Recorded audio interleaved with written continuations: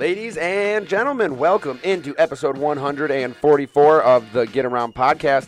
My name is Jake Adnip, sitting in the host chair, per usual, with my backward-hatted friend, James Cook, and my friend who is taller than me some days. Other days, I feel like I'm taller. Andrew Rosenthal. Hey. How's it going? I'm short. That's one thing I don't think anybody's ever called me or you as short. I just didn't want to knock the bill of my hat on the microphone and have it. I'm okay with that, but then you hit it with your hand instead. I know. Great job. Great job.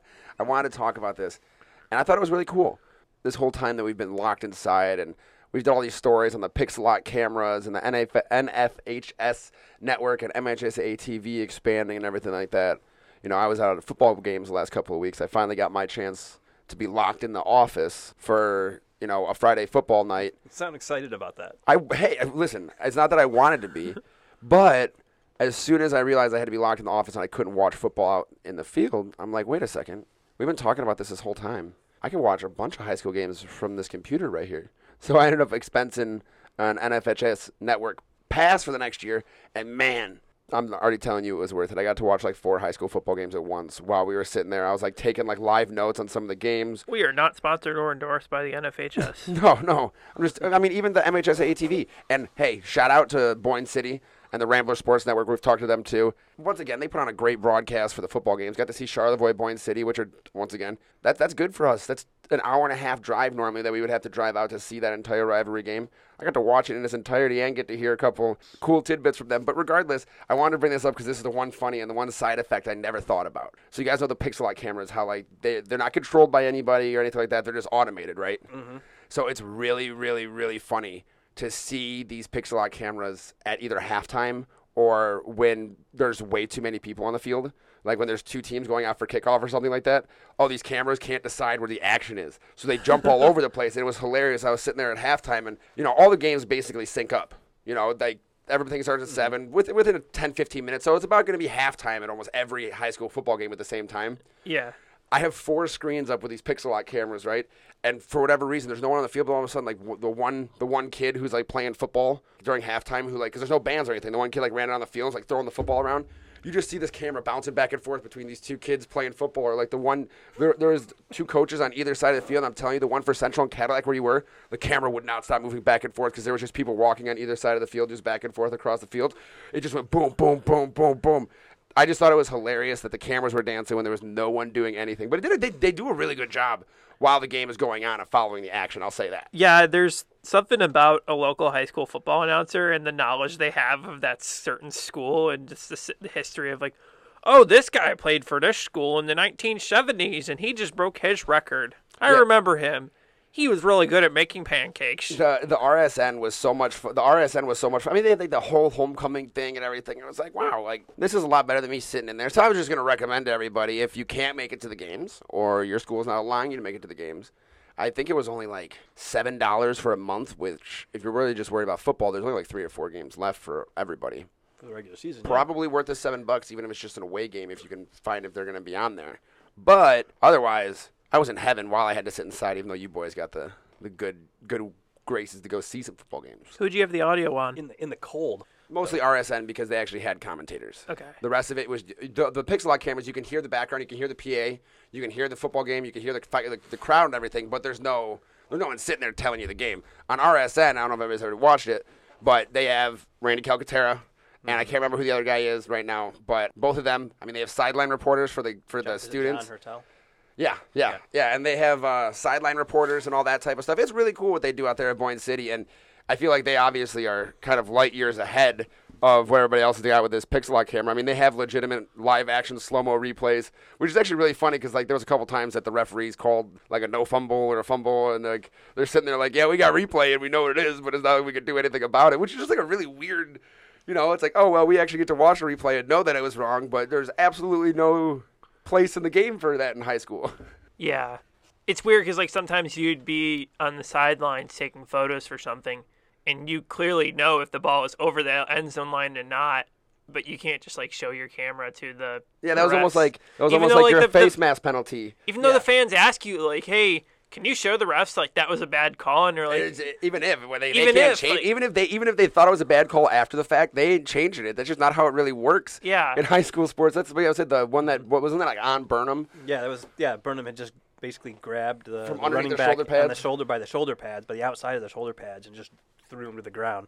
And the referees thought it was a face mask because I thought it was too from the press box. I mean it kind of looked like it. Yeah, from the other side of the field, I mean 100 the yards away. The motion it of it kind of looked like it and everything, and but it wasn't. And and I had a picture that showed it wasn't. But You set it up to me. referees aren't gonna.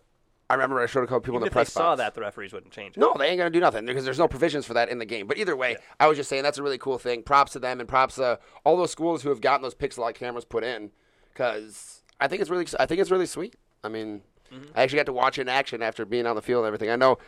And you didn't freeze. Yeah, right? Anyways, I wanted to kind of recommend that to all of our listeners, recommend it to you guys because I don't know which one of you guys are going to get stuck in the office this week, but I know the rotation ain't me, so now you get to go watch some more football games. Anyways, that was way too long of an intro. So let's go ahead, remind you that our episode is sponsored by Jimmy John's, 2 locations in Traverse City. Order a tasty sandwich today with the Jimmy John's app. Freaky fresh, freaky fast, Jimmy John's, freak yeah. Let's put our finger on the heartbeat of the sports world and get into the pulse, actually talk about some stuff that's going on. Obviously, we bring up football, and it's crazy to think this, fellas.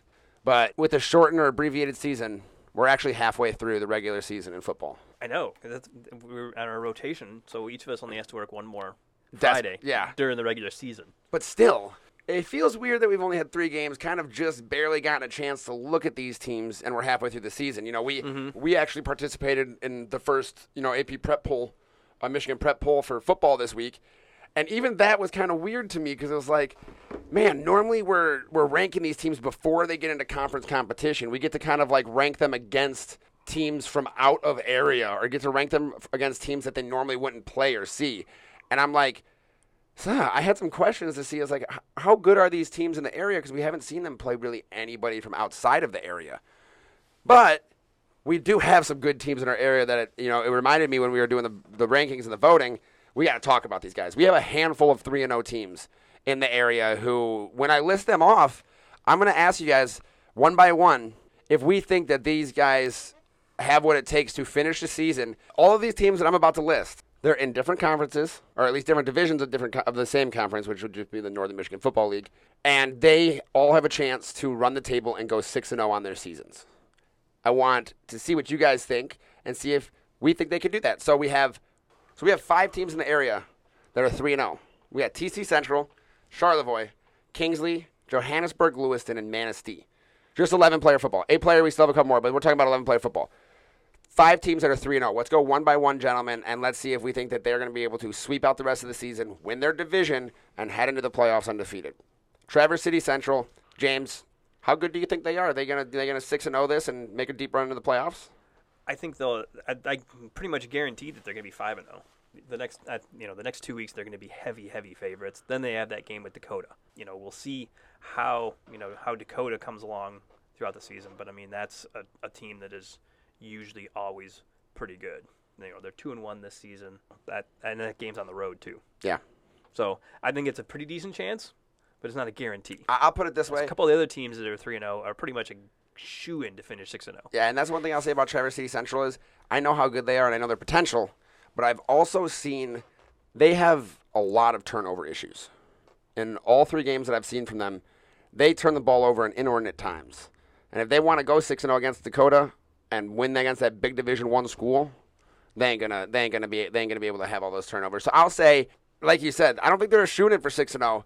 But if they are able to shore up those turnover issues, 6-0 into the playoffs, and I would say they may get past the district round this year. A team that you've seen a few times now. Yeah. Kingsley's 3-0. We know they went 12-1 last year, only falling to it was Lansing Catholic, right?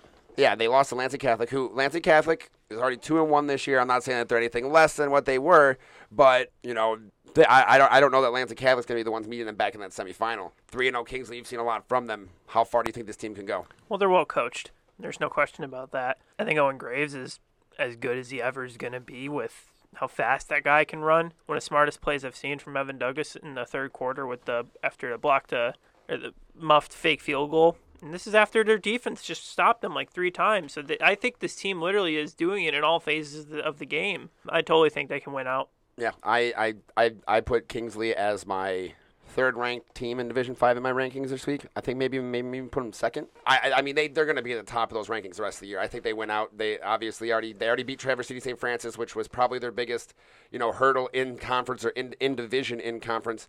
So, I think it's their division not only to lose, but even just to lose a game. I don't see it happening. Yeah, I mean, they'll be favored against Grayling and Benzie Central. I mean, neither of those teams are teams that they'll just walk in and win by 50 points or anything, but they're going to have to earn those wins. The challenge they may get would be Sault Ste. Marie, in that they're a big team. They've got some big boys up front, so that may give them a challenge. I don't know. Seeing how Kingsley doesn't have a lot of huge kids on the line, they got experienced kids and kids that know that offense and everything, but not a lot of huge kids. So Sault Ste. Marie could be the one team that could do that, but I still see Kingsley rolling and going 6-0. This is an interesting team, which is Charlevoix. They made the playoffs again last year. They're looking to, build on this program right now. Going 3-0, they just beat a good Boyne City team in a rivalry game on the road in a conference matchup that is basically setting them up to take their division in the conference. Yeah, so they played Glen Lake the last week of the season. To get that conference, man, Charlevoix, it's going to be tough. That's where we're going to be in week 6. Yeah, it's going to be tough. Because they won't let us go to Macomb, Dakota. No, they won't. I have a lot of faith in this Charlevoix team. Luke Stuck, Jake Snyder, after watching them play Boyne City on the RSN, like I was telling you, they responded and they got punched, and they responded, they got punched, they responded. I think Coach Don Jess has a bit of this air of confidence building with the Raiders, and I kind of see, I don't know if winning out, that Glen Lake game at the end of the year is going to be tough, but I'm really excited to see what they can do. Yeah, I think they'll be 5-0 going into that game against Glen Lake. So Glen Lake will probably be 4-1 going into that game. Yeah, so and that'll be a nice game end the season. There's a chance, Kalkaska did cancel their football game last week due to low numbers. That is who Charlevoix has to play. I think this week is Kalkaska. We got to be careful there, see exactly how that's going to work out. But I still see them, having a very good shot at taking the Leaders Division title in the NMFL. All right, you got a couple more to talk about. Let's stay in the NMFL just here real quick. Johannesburg, Lewiston. We're going to talk a bit more about at least one of these guys later in the Hall of Fame. But they're 3-0, and they're my lock to go 6-0. Yeah, whoo-wee. You think they sweep out, they win their division. Yep. And they're the ones who have Harbor Springs in the last game of the season, right? Yep. And I'm pretty sure Harbor Springs is 3-0 right now. If not 2-1. Harbor Springs is pretty solid. Yeah, they're 2-1. They're 2-1. They lost to Manistee, which is a much bigger school. And what we're about to talk about. Yeah. Joburg, Sheldon Huff is just an absolute monster for them. I'm not gonna ruin his stat line because we're gonna talk about him later. He's going up for the Hall of Fame. That's just a little tease into the Hall of Fame later. You gotta stick around for the Hall of Fame to hear this kid's crazy stat line for later. But you say they're a lock for 6-0? Yeah, they have St. Ignace, East Jordan, Harbor Springs. St. Ignace is just not good this year. No. Joe Smokovich is probably pretty happy with what his guys have been doing. St. Ignace is 0-3, and they've been outscored 119-18. Ouchie. All right, we got one more team. You mentioned it. Harbor Springs lost to Manistee. Harbor Springs is a Division 7 team, going up to play a Division 5 team in Manistee. They lost 47-20, but Manistee is 3-0 now too. You had him as a prep lead a couple weeks ago. We talked about him. Yeah, we talked about Landon Powers leading them to a win just last week. I don't think we really kind of started to snowball this conversation with the Chippewas from here. But what do you see out of these guys in the next few weeks? And, I mean, that 3-0 start is really nice. I mean, they started off with a 53-0 shellacking of Memphis. Then they beat Muskegon Orchard View, which is a nice win. They beat Harbor Springs, which is a solid team. They're 2-1. And if they make the, everybody makes the playoffs. But when they go into the playoffs, they're going to be tested. These last 3 games are not easy for them. The last 3 games that they play, the teams have a combined 8-1 record. Catholic Central is 3-0, Ludington's 2-1, and McBain is 3-0. And probably going to be ranked in the top 10. So they're going to have a difficult road, but, I mean, the way they've been playing these first 3 games, if they keep going like that, they're going to be able to do it. And they've been able to just run the ball at will. Yeah, I think, what was it? We said they threw the ball 4 times in that game. So, yeah, it wasn't a whole lot. It's a lot. They've been able to run the ball, tell people, telegraph that the run is coming, and still be able to do it. You like to be able to do that if you're a head football coach. Mm-hmm. Now we got 2 other teams to talk about in the 8-player realm who are 3-0. I'm probably missing somebody else, but these are the 2 that I found rather quickly. Sutton's Bay, 3-0, who has just been, I mean, after going to the state title game last year, they have shellacked everybody they've played.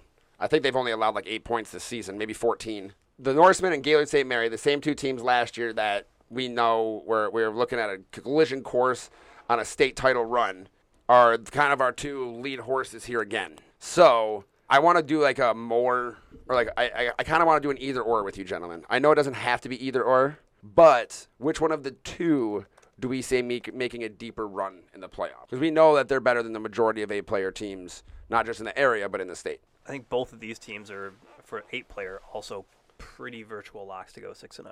They're both in they're in separate divisions in the playoffs, so they won't play each other this year, unlike last year. They played each other twice last year. Yeah, once in the playoffs, once in the regular season. But they're in different divisions of the 8-player playoffs this year, so they won't play each other there, and they are not playing each other in the regular season either. And they're both pretty much the biggest school in their division for the playoffs, or just about. So I see both of them having a pretty legit chance of going at least to the semifinals, if not the finals. I mean, St. Mary has just been steamrolling teams. Sutton's Bay is the same way. Sutton's Bay has 2. I'm pretty sure they've that only they're given both up 8 points. It's 8. That's why I said 8. I said or 14. 134 to 8. Yeah, and that's, I mean, Dave, from what I can recall, I think it was like 50. Both these teams are averaging about 55 points a game. Yeah. Really right dead on almost 55. St. Mary scored 165 points in 3 weeks. Yeah. And So you said Sutton's Sutton's Bay Bay was 134. Yeah. So St. Mary's allowed 44, so a lot more than Sutton's Bay. But I think a lot of that's also been coming in the second half when they've started playing a lot more whatever it backups may be and stuff. And but Andrew, who do you think makes a deeper playoff run? Sutton's Bay, wild pick. Alrighty. I know this is going to extend this even further, but we have halfway point of the football season, gentlemen. You know I like to do hypothetical stuff on here. So I want to just bring the conversation up because we are going to have this conversation several times over the next several weeks. But I want us to do halfway point MVPs. Who is our offensive, defensive, and overall MVP for the halfway point of the season? Who do we think are the front runners for at least maybe our conversation of players of the year? Doesn't matter what division you're in. Doesn't matter what size your school if is. you're looking at overall, the 2 players that really stand out to me are Josh Burnham and Christian Boyven. I mean, they've just dominated games. And Boyven just had his way with Petoskey on Saturday and was pretty much doing about whatever he wanted. Ran for 183 yards, had 15 tackles on defense. I've posted a photo gallery, I think it was of like 40 photos, and I halfway apologized on Twitter because I'm like, just going to warn you, half of these are Christian Boyven. Because that's just the way the game was. He was doing everything. And we all know about Josh Burnham. I mean, that's... Yeah, what do we do? What do we put him in, offensive or defensive? Either one of them can be Yeah. either way. I mean, can you imagine if you put those 2 on the same team? Ooh, Boivin and... Yeah. And Burnham? Who? B&B? Yeah. I'm sure it would never happen, but... It'd just be nuts. Have both of those guys at linebacker and then... Both of them at running back. Well, Burnham at quarterback and Boyven at running back. That'd be exciting, but it also would take away all the parity. I didn't say for which team they would be at. Yeah, no, Okay, so I don't even want to look at the big schools because there's so many of these smaller school guys who are just tearing up There are the a lot. scene right now. Yeah. Like there's We mentioned so Huff. many. Yeah, We that's mentioned Sheldon one Huff. guy. I think I might just bring up his stat line right now to show why he has to be in the conversation for either one or the other. Or we can just save it. We could, but this is a good point for argument here. Mm-hmm. This is last game. Sheldon Huff had 28 total tackles. I believe it was 22 solo, 6 assists, and there was a couple for loss, but 28 total tackles, which tied his school record. I mean, that's got to tie a lot of records anywhere. But he also ran for 3 touchdowns on 13 carries and 126 rushing yards. Offense, defense, this kid gets it done for an undefeated Cardinals team. He's got to be in the conversation for us definitely this year, 100%. Yeah, I would totally say so. Yeah, he has, for the season, or in that game, he had 15 solo tackles, 1 tackle for loss, 1 sack, and 11 assists. He has 51 tackles in 3 games. Average is 17 stops. That's a lot. That means you're everywhere. Absolutely everywhere. Mm-hmm. I mean, offensively, we know, hey, I mean, even though Burnham's like, that guy, you have to talk about Austin Bills on Traverse City Central. Oh, yeah, he's been for offensive player of the year. He's been a great player for them. Yeah, you have to talk about Austin Bills for offensive player of the year. He's literally got to be. He's got to have more. He probably has more touchdowns than Burnham on the ground. Yeah, I mean he's just a chain mover too. He can generate explosive plays for you too, but he also just is one of those guys who's every time he touches the ball is going to get you 5 yards, and do that a couple times and you got yourself a first down, and just keep doing it and doing it and doing it. He usually isn't even touched by the time he gets to 5 yards. Yeah, he's putting somebody out of his shoes before anything happens. But he's just a first down machine. Oh yeah, no, and I mean there's a couple other guys you've brought him up a few times. Cole Spencer. Yeah. I mean, just from a wide receiver standpoint, has done amazing things. You know what I'm saying? I mean, you can't overlook his quarterback, obviously. Gabe Parrish, he threw for 5 touchdowns this past weekend. But Cole Spencer's just been tearing people out of the water on the outside. So you got to talk about him on the offensive side as well. Finn Hogan, he's got to be the best wide receiver in the area. I mean, Spencer's put up some great numbers, but Hogan with his combination of speed and size. Yeah, 2 catches for 2 touchdowns this week. Yeah. A 97-yarder. Yeah, and one of them was 97. If we're talking about defensive, too, we have to talk about Carson Bordeaux. What does he have, like 7 interceptions in 3 games? 6. Yeah, every time he just gets 2 picks every game. Yeah, no big deal. He had, what, an 85-yard return for a touchdown? I think he already has 2 defensive touchdowns on the year. Yeah, he had 1 this week, too. Yeah, so he's had 2 already, maybe even 3 defensive touchdowns on the year. That's big moves right there. Yeah, so, when they were after the game, when the coaches were talking to the team, Eric Sugars came up to Carson Bordeaux and asked to see his hands and was asking if there was magnets in there. Stick 'em, ma. Nah. Alrighty, well, we're gonna move away from football. We've been talking about that for a long time.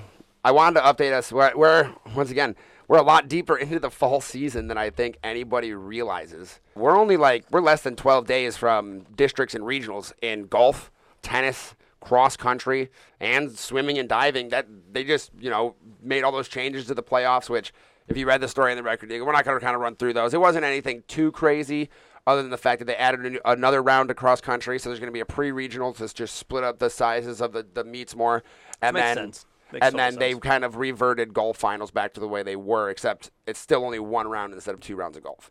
Yeah, and all at the same place, essentially, all at 4 stages. Yeah, they're just either one course or the 2 other. 1 day and 2 the next day, Yep. round each. But what I wanted to do while we're here, and we have some time here on the podcast, is we have been getting our rankings in from across the state, and we have a lot of local teams who are ranked across these 3 sports. They're going to be some of those teams that are highest ranked in their regions. All these sports, we forget, soccer is seeded now. These rankings and things matter nowadays. I mean, they did before, but when it comes to playoff seeding, it wasn't always like this. It used to just be random. These top teams, we want to bring to you and tell you exactly who they are on the podcast because they're going to be the ones to watch out for come playoff time. So we'll go ahead and toss it over to Andrew first. I know we had tennis starts about 10 days from today. I believe it is. It's not even 10. It might be. Is it tennis 8. the first state finals? Yeah. I believe it's next Tuesday is when districts start for tennis. So without any further ado, we do have, I believe, 3 tennis teams that are ranked in the state right now. Who are they, Andrew? Central is number 13 in Division 2. St. Francis is number 2 in Division 4. It's like second in the state to Kalamazoo Hackett. And then Glen Lake is right up in that list too for number 14. Yeah, so Leelanau Tennis coming in with a ranking. August Schaub and those guys over there have put in a lot of work. I mean, them just being a kind of new tennis program, and they've been pretty solid, and they haven't been shying away from playing like TC Central and TC West. They held them for the Clay Court Classic and all that good stuff. So, hey, I'm just going to toss this one in here real quick because we only have one local team that is ranked anywhere in golf, and that is in Division 1, Traverse City West, ranked at number 10. So, James, I know you got the volleyball rankings in your hand. We haven't been able to update these as much as we wanted to. So, who do we have in the rankings as of late? For volleyball, we've got in Division 1, Traverse City West checking in at number 9. I mean, they've been impressive. We've talked about them multiple times on previous. Yep, sticking it out. They've been in the top 10 for a couple weeks now. Yeah, so if you want to go back and listen to what we said about them, also Cadillac is number 5 in Division 2. Division 3, we've got 2 teams. Charlevoix ranked number 6, Traverse City St. Francis number 10, and 2 teams in Division 4 as well. Leland number 2, well documented that they're always a Final Four contender. And then the honorable mention team is Traverse City Christian. And Christian and St. Francis play each other on Thursday. Okay. At TC Christian. So that should be a very good match. A nice ranked matchup. Keep an eye out on the Record Eagle for coverage of that game. And then, you know what? I'm going to dive in. We got one more. This is a bit longer list. So we got 15 teams, I believe is what it is, in the cross-country rankings. I'm not going to count them up, but I'm going to tell you exactly who they are. So if we're going through Division 1, Traverse City Central is ranked number 3 in the boys and number 1 in the girls. So Julia Flynn is riding that charge for the Trojans. I mean, you can't, look past the McLean girls and everybody else who is there with her at Traverse City Central, who is pushing that team to where they are.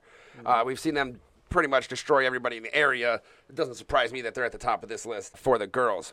In Division 2, the Petoskey boys are sitting at number 14, and the Petoskey girls are down at number 2. So they, we talked about them when we talked about the P. Moss invite. The Petoskey girls with Emma Squires and the 2 Cambrys, they're up there at the top. They're right on Traverse City Central's heels here in the area, and we know that they're going to be a contender. Cadillac is at number 6 there in Division 2 for the girls, but there's no other boys teams that we have listed in Division 2.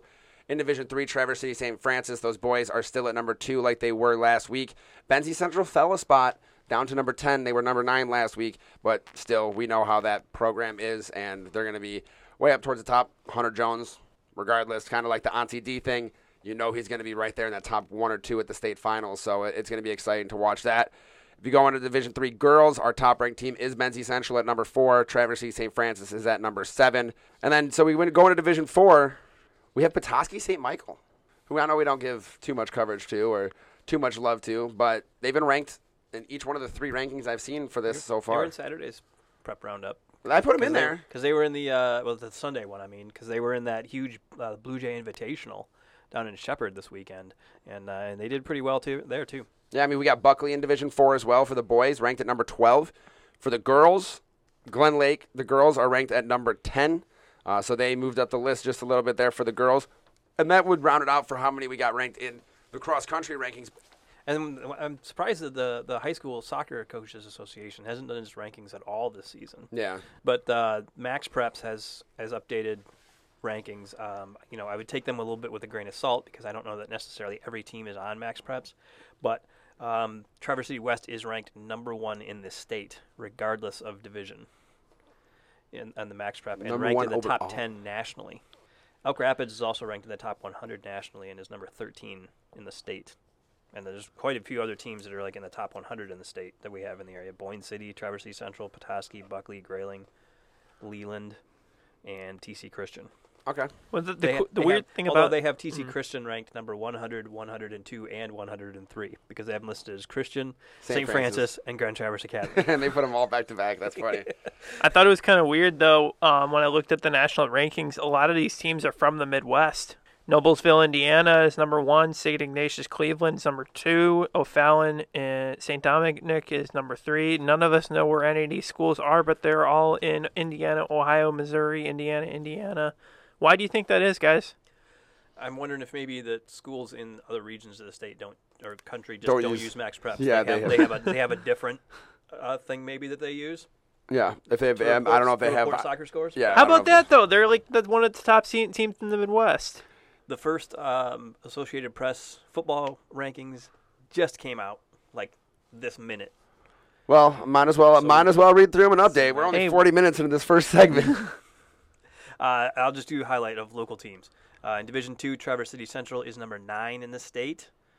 And then we've got Division 4, Cadillac got a vote in the honorable mention list. They're 2-1. Division 5, Kingsley is number 2 in the state, behind Frankenmuth, who got 2 of the 3 number 1 votes. And then Division 6, we have Manistee is ranked number 9. Glen Lake is an honorable mention. Boyne City is an honorable mention. And then in Division 7, we've got Charlevoix is number 9 in the state.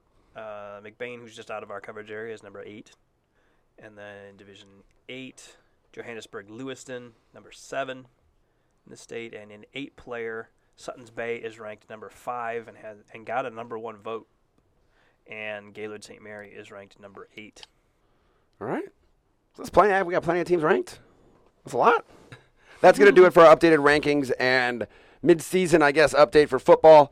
Let's go ahead. I didn't even tell you who our guest is this week, so let's just, really pipe that up now. We have Traverse City West's Pat O'Connor joining us here in the studio on this lovely Monday. After a couple back-to-back wins with the Titans, after losing in Week 1, had a chance to speak with him and see how the Titans are feeling moving forward. So let's go ahead and give a listen to that now.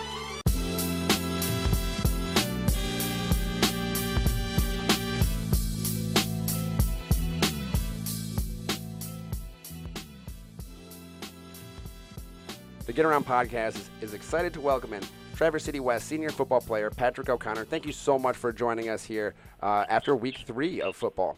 Yeah, no problem. Great to be here. We have a lot to talk about with the Titan here today, but we have got back into the swing of doing our Freaky Fast 5 to start off these interviews, a little bit of rapid-fire questions to get to know Patrick here on the Get Around. James, I know you've been searching and trying to find the right one, so let's go ahead and toss it over to you. Okay, what is the funniest thing that has happened while playing in a football game? This was probably my junior year, but there was a kid that just got his jersey ripped right in half. I think that was pretty funny, and they had to change his jersey mid-game. Just like ripped like off of his shoulder pads? Yeah, like off? it ripped down his jersey. Oh wow, was he like dragging somebody, or was it a bad holding call? He was dragging somebody, yeah. That's always fun. That's a train that ain't gonna stop rolling. Yeah. All right, what is your favorite kind of cookie? My favorite kind of cookie would be probably chocolate chip original. You've been given an elephant. You can't really give it away or sell it. What would you do with the elephant and why? I would use it to go to school every morning and then park it in the parking lot. I would drive it to school. So kind of like Dumbo, where you're just riding an elephant all the time? Yes. That's, yes. All right. That's an interesting answer.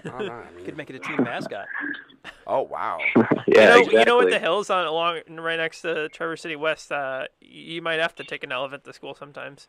Yeah. You could ride it in through the tunnel before games. Yes. I just couldn't imagine the good old.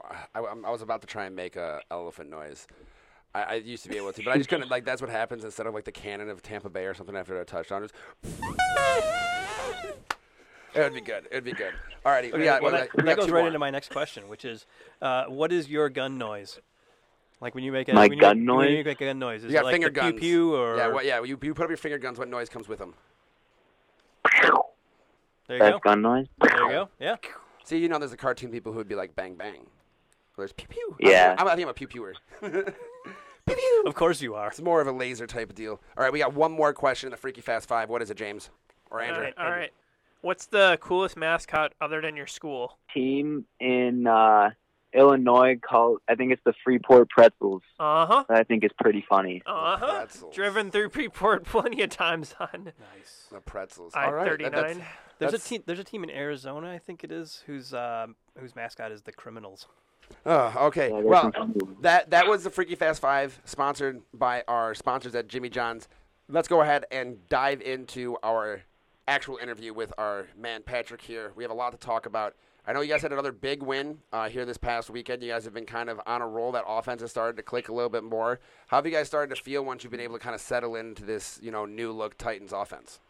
We for sure feel more confident in offense, defense, special teams. We're all kind of clicking, and it starts with practice. Practices have kind of turned up a little bit, turn the dial a little bit to get ready for those games on Saturday or Friday nights, and obviously have reflected on those turnouts. But it feels good to do that kind of scoring on other teams. And I kind of mentioned or touched on it a little bit in the story last week. You scored 2 touchdowns, and you guys kind of came up with some new touchdown celebrations because the coaches told you couldn't touch during the celebrations or anything like that. So go over a few of those, how they came about, and how you guys executed them. Yeah, so like Wednesday, Coach Vaughn came up to us and said, so you guys have 5 minutes to create a celebration where there is no touching or any contact. So we kind of just scrambled to make up a, no contact celebration, which is pretty hard if you think about it. And so I think the first one was the tunnel, which was I think it was my idea. And then we did the hand sanitizer on the ball to keep everybody safe, and then some high fives in the air. Yeah, virtual distant high fives. Yeah. Now, do you have new ones coming up for next week? Or are you just going to keep recycling? We've been working. Yeah, we're working on some. Now, I know this is kind of like back into the Freaky Fast 5, but you bring it up. And you've seen a lot of cool – obviously the NFL, they just have the celebration cam this year. But in the last couple of years, they've brought out some of the celebrations. What's one of your favorite that you've seen, either from your team, one of your teammates, or just that you've seen in football in general? Like the bowling. I like when they do bowling or like rowing, when they get the whole team to do that kind of stuff. Okay. Like the whole team celebrations. I like those. I feel like you could still do. I think you could do socially distanced bowling. I think you can too. Yeah, I mean, you just technically aren't supposed to like come within 6 feet. So as long as you can all fall far enough away from each other, you should be okay. Yeah, there you go. Which team was it that did the choreographed dancing? Seattle. Yeah, the Seahawks did it last year. 3 or 4 of them always had like the exact synchronized dancing. Yeah, that was always fun. Now I know you guys you talked about how good it feels kind of putting points on teams. We haven't got a chance to talk to too many of you guys after the week 1 loss with Central, but how have you guys kind of rebounded from that loss, and how has your attitude kind of changed since like you said, you've taken time to reflect on what's already happened this season? Central was our first game. Like, we didn't get any scrimmages, so we kind of came out with Central. I mean, both teams did, but we just were coming off the summer and not even expecting for a season to happen. But we learned a lot from that game. Coming out of that game, we kind of felt like better about ourselves because, I don't know, there's just like a feeling where it's like we're better than this. There's no way this team can do this to us. We're more of a brotherhood than this. So these past weeks, it's really showed, and we have like come together more and built this team up from where it started. Now, what do you think that does for a team kind of hitting what you guys consider to be your lowest of lows, like almost on day one? What do you think that does for your team that you guys are able to kind of go from a building block like that? We can't go any lower. We've hit that point, and all we can do is go up. Now, I know that this has already been a shortened season. Does it feel weird that you guys are already halfway done with the regular season? Obviously, I mean, it has to be only 3 games, but does it feel like you guys have already been that deep into a season? No, not at all. It feels like I've just been playing for a week. Especially probably because you didn't get too much, 6 days of hitting before you actually got to play. So I'm sure this all kind of felt pretty accelerated. How have you guys been able to kind of turn yourselves on quicker than normal? How have you been able to kind of, work towards that winning attitude when you have little to no time to kind of let that sit or wallow or even, turn around into one more week? You only got 6 regular season games. Yeah, especially for our seniors, I just tell them, play and practice like it's your last.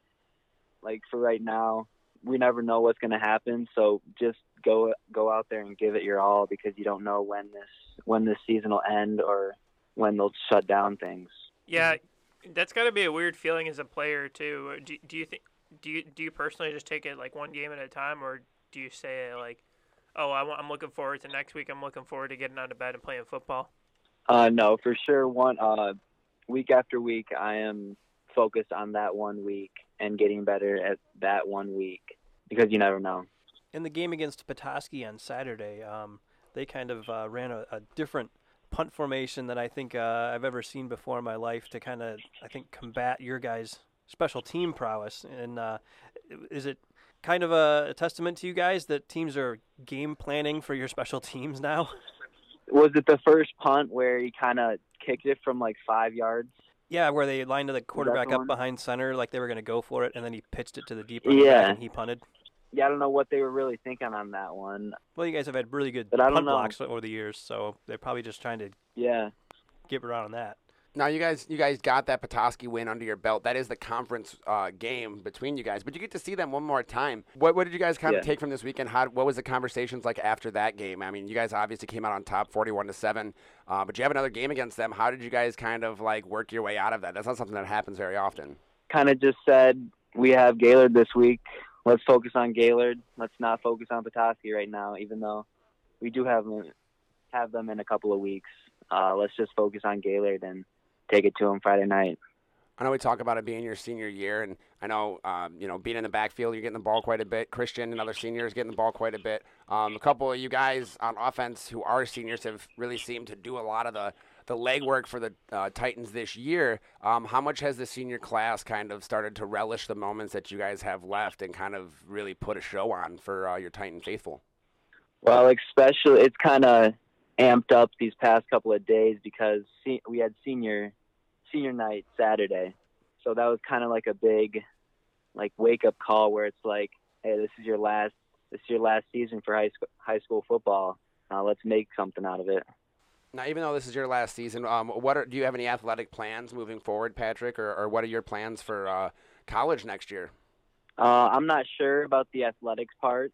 I'm for sure going to college and getting an education, but I really haven't decided yet about athletics. Is that something that you think you might want to pursue, but just not sure yet? Yeah. Okay. That sounds like fun. Would it be football that you would be pursuing it in, or? Yes. Yeah. Okay. Awesome. Have you looked at any schools? Has anybody contacted you? I know it's been a lot different with COVID. It hasn't been as easy to get recruited, get seen, or even talk to coaches because of some weird dead periods. How has that been for you? Kind of in that weird spot where you're trying to figure it out, or? Football camps usually are in the spring, so I was going to go to a bunch of colleges, kind of put myself out there this spring, and that COVID thing really shut it down, which was a big upset for those recruits and kids who want to go into college and play ball. Now, I know, just especially over the last couple of weeks with the way that this offense has been working, we talked that you have been a big part of this offense. And, at least I've been covering the Titans for a couple of years. I've seen your name out there, but it seems like you're more a part now than ever. How does that kind of worked out in your senior year? How do you think you find yourself in this position? I've definitely grown as an athlete over the years and kind of followed in what was Aiden Griggs last year, footsteps, Christian Boisman, and it was kind of like my turn to step up and run the ball for the team. And Patrick, is there any funny stories from the season? Well, during our COVID little break, we would still hold practices, but they would be like Nerf wars or like capture the flag kind of stuff, which was so fun. Putt golf. It almost just like team building. Yeah, which is really cool. Yeah, that's got to be fun. It almost feel like. Let me ask you this, because I know that this was kind of a different summer for a lot of people. Did it kind of feel like you got reverted deeper back into your childhood because of the way that the summer was this year? You weren't out at the mall, or you weren't always out having to go to the movies or whatever. It's kind of like you had to make your own fun, like doing capture the flag and stuff like that. Yeah, no, it was definitely different because of those things were closed, so we had to kind of do stuff on our own and be creative. Yeah, I'm sure that sounds like a good time, especially. So who's the better Nerf war player, you or Christian? Oh, it was definitely me. It was definitely me. Now, I got to ask, does anybody have – I know when I was in high school, there was just one of my buddies who had, like, the entire Nerf arsenal. Is there anybody who on the team who is, like, the Nerf nerd, or have you guys all bought Nerf guns and have just, like, wars now? I remember Foster Snell, one of our linebackers, I think he probably had, like, 10 guns that he brought. We all just looked at him like, are you kidding me? These were all at your house. That kind of stuff. I swear. Okay, we'll leave it at this, and I'll just tell this. I was a Super Soaker guy. I just remember it was the same thing. You said that your linebacker brought one. I think I had a Nerf war this one time, and this kid literally brought a 35 or 40-inch automatic M60 Nerf gun with a tripod and a laser on it. It shot at like 50 feet. It was automatic. You literally had to like lay on the ground and tripod this boy, and they would bring these to these Nerf wars. I'm assuming that it's about that speed for you guys. Yeah. That sounds funny. Yeah, that sounds like fun. Well, Patrick, we really appreciate you taking some time after practice today to stop in at the Get Around and let us get to know you and the Titans a little bit better this season. Yeah, no problem. It's been fun. Yes, of course. Well, we appreciate you, and we wish you the best of luck.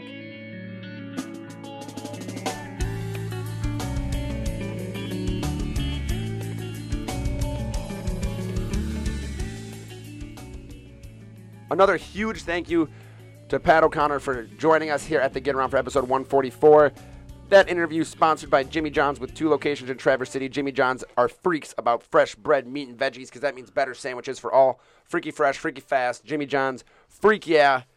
We got to talk about some chatter that matters, gentlemen, and it's a big one. I know we all kind of went at it already a little bit before this, but I think we kind of had that understanding podcast talk. We had to talk about this while we were recording today, and there's a lot that has gone on. The governor's executive orders have basically been deemed unconstitutional in the state of Michigan by the Supreme Court, which has put a lot of people in a tizzy. And there's there's like a long explanation for that, but for purpose of this podcast, that's it. It doesn't matter.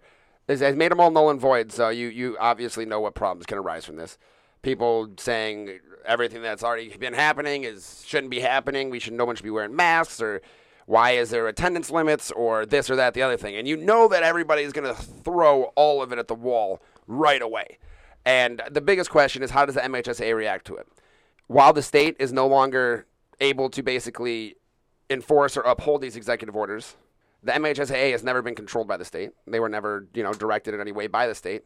the state more or less gave them the freedom to do what they wanted to do. And it's going to be the same way. But, gentlemen, I have to pose the question, what does this do now, even short and long term, compared to what we've been looking at over the last few months as sports have resumed? It's hard to predict anything at this point in time. There's the director of Health and Human Services, Robert Gordon, apparently copy and pasted what was in the executive orders with regards to mask wearing. So I think that wearing masks during sports is still going to happen because it says it right there. It says you still got to do it. But there's still a lot of questions on whose word matters and what's right and what's wrong, just because the law didn't really let the governor issue executive orders relating to a pandemic. Does it mean that her voice matters? Does it mean that the science against that backed wearing a mask in sports wherever they had it, whatever they had, is worth it? I don't know. I think the MHSAA and school districts are going to see that and say, they're going to make their own decisions on whether they think that it was valid or not. And maybe that's what the state needed, is a bicameral. It ain't going to work like that. Well, it just ain't. Once again, I said this earlier today. The MHSAA has one of two ways to go about this, right? Regardless of what the governor says or what the executive orders say, they've already basically binded themselves to this mask during sports thing. Not just for what the governor said, but even for liability issues. I know it's been a nightmare. That's a big... It's been a nightmare, but the sports are already underway. Everybody's already been doing it. I've talked to people at the MHSAA. I've talked to coaches. There have been isolated incidents of people quitting sports or having, bit of issues. But it's not like large scale. Yes, it's not. And I hate to be like this. Everybody that we talk to... And for football, it's really not that big of a deal. Exactly. It has not been to the degree that everybody thinks or says that it is. I feel as if for the soccer MHSAA, and volleyball, it really stinks. I know. We've heard from athletes on this podcast that it stinks. It's terrible to have to do it. But I don't think the MHSAA is going to just pull off this guidance and just open it up to be like, yep, well, we're okay now. You don't need masks. Because the second they say people don't need masks on the court, they're going to say, why do people in the stands need masks? They're not going to be close to each other. They're going to be social distancing. Everybody on the court's a lot closer. It's another slippery slope. What about attendance limits? I see the MHSAA and schools kind of sticking with the status quo, and just because nobody wants to be held liable, nobody wants to be taken to court when eventually somebody gets COVID, which we saw, the outbreaks in the NFL this week, that forced 2 games to be postponed. The NFL is now threatening to strip draft picks from teams who violate the NFL protocols for COVID, and so I don't think that you're going to see the MHSAA or schools back off of this. They had the opportunity. I was at a football game on Saturday, and by then the executive orders had already been overturned. If they wanted to, they could have rolled everything back in that. Technically, at that St. Francis Kingsless game, they could have too. And they didn't. But TC West didn't. They were still making the announcements that you have to wear a mask. They were still checking people's names at the door. They still had the hand sanitizer at the gate and all that. And I just see that being the status quo for the rest of the season in order to be able to do this. No, I have to ask because, we talked about the Unmasked Michigan Youth Sports Facebook page. I'm still on there. I still read and see what all the people are doing, and the majority of them now have, since it's not mandated by the government, want to turn towards legal action on the MHSAA or MAHA or something like that, saying that it's discrimination making them having to wear masks. They're saying it goes against the Constitution now.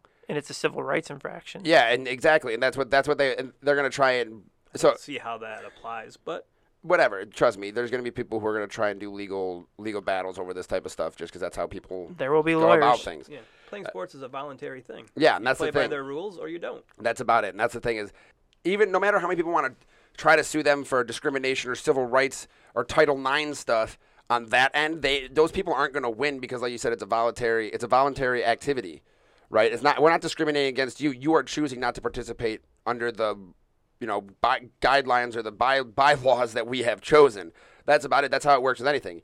If I went to go take a job and I said no, I need 5 weeks of vacation, and they said we only have 2, I don't take the job because they're not. They don't want it. They're not doing what I want them to do. You know what I'm saying? It doesn't work for me. So if it doesn't work for you, you have a chance to stay out of that, right? But the difference is that if somebody's getting sick with COVID, it's not, it doesn't work for me.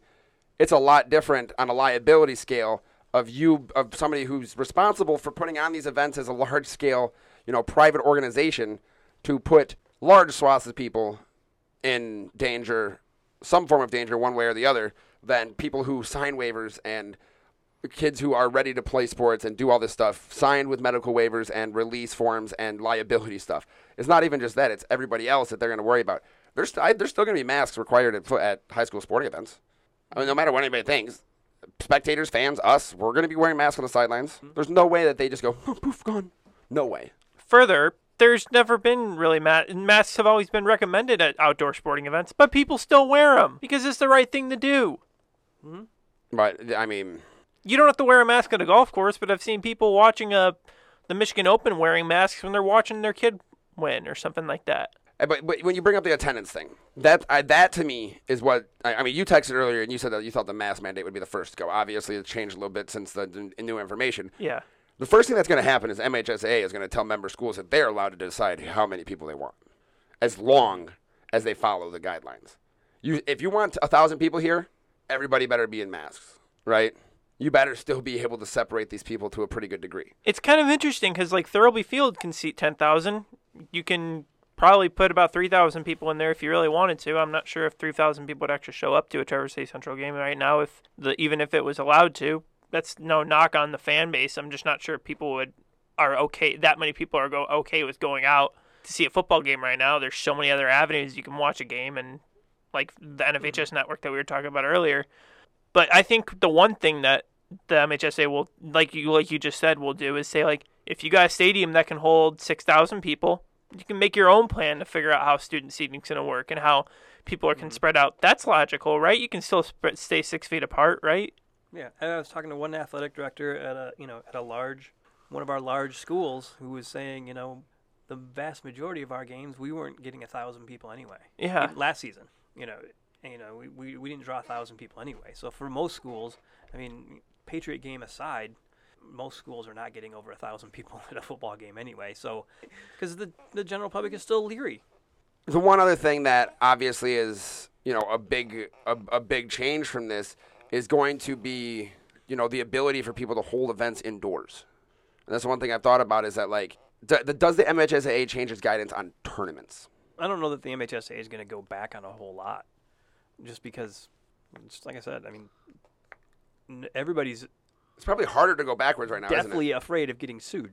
Yeah. And we've seen how hard the professional leagues have done with daily testing and all this and the bubble and stuff, and there's still been some people getting COVID. And in a high school where there's not daily testing and all this, I mean, you don't want to say this, but it's inevitable that somebody's going to get COVID. Mm-hmm. It's pretty much inevitable. Some team is going to get COVID. Yeah. I mean, look at the Titans. And then that school does not want to get sued. No. So they're not going to play a football game against another team. So they're going to say, we took all these precautions. We took the precautions that we thought were necessary, and so that they won't get sued.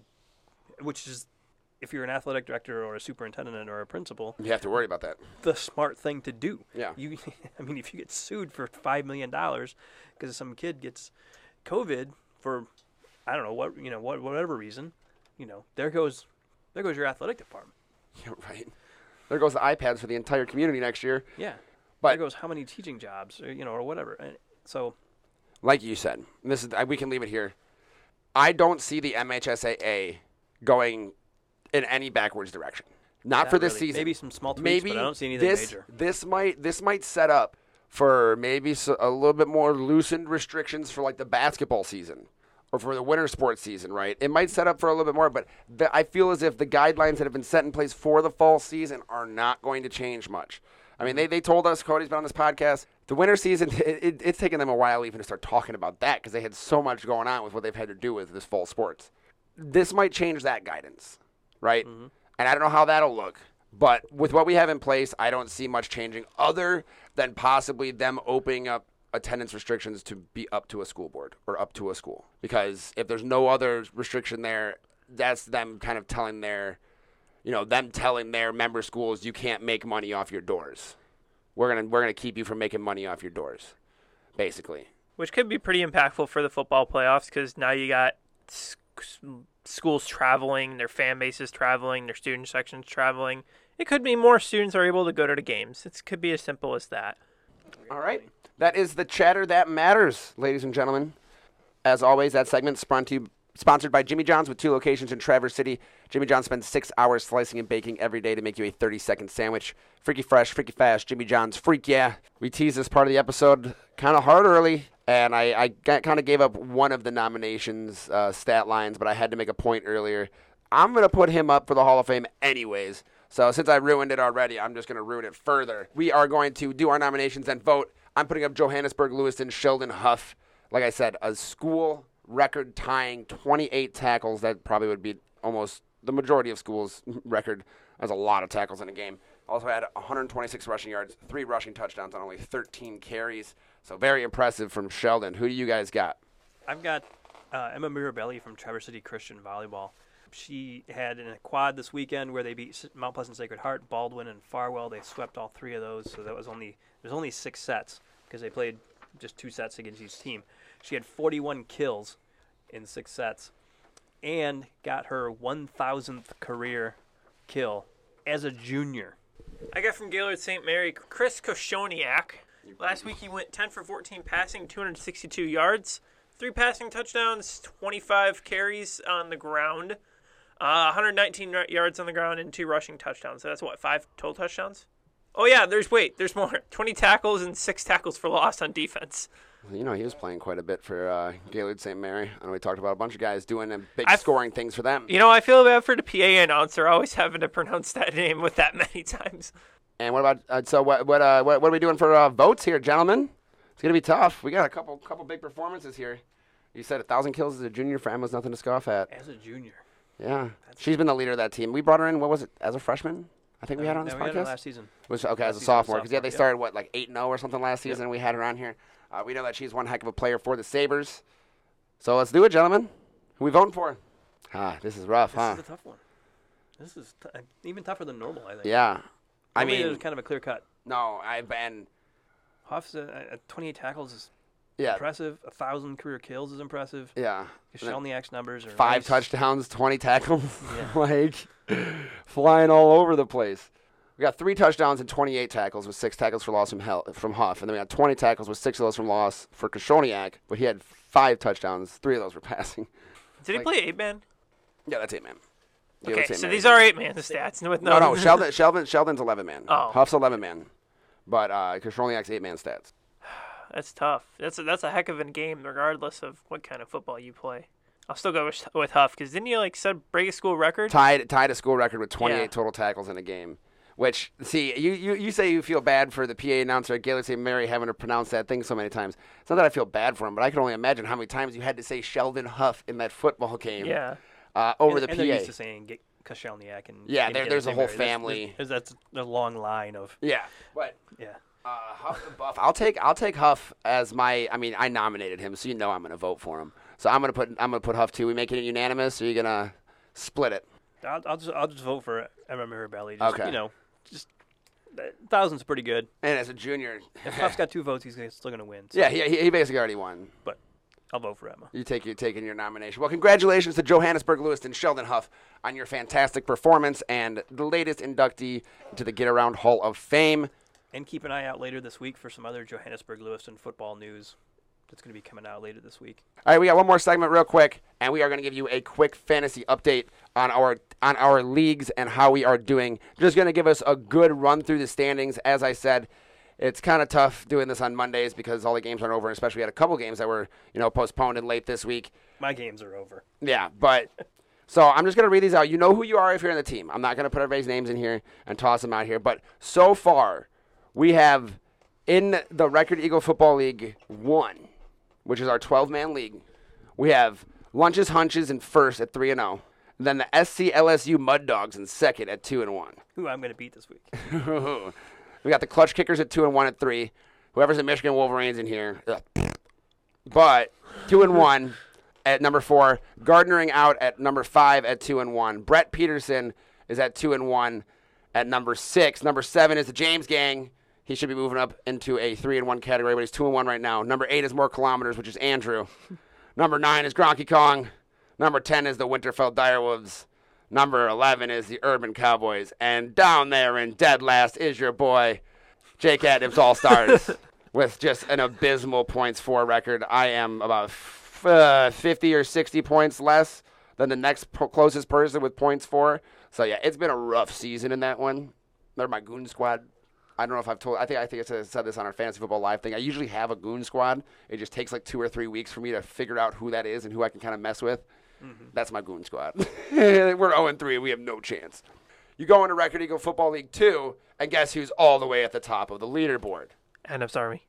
At Nips Army. With the lower points for the 9. That's okay. I'm leading a league in points for, but you've lost. Yeah, but I'm also leading the league in points against, too. Yeah, it's miserable for Andrew in this one.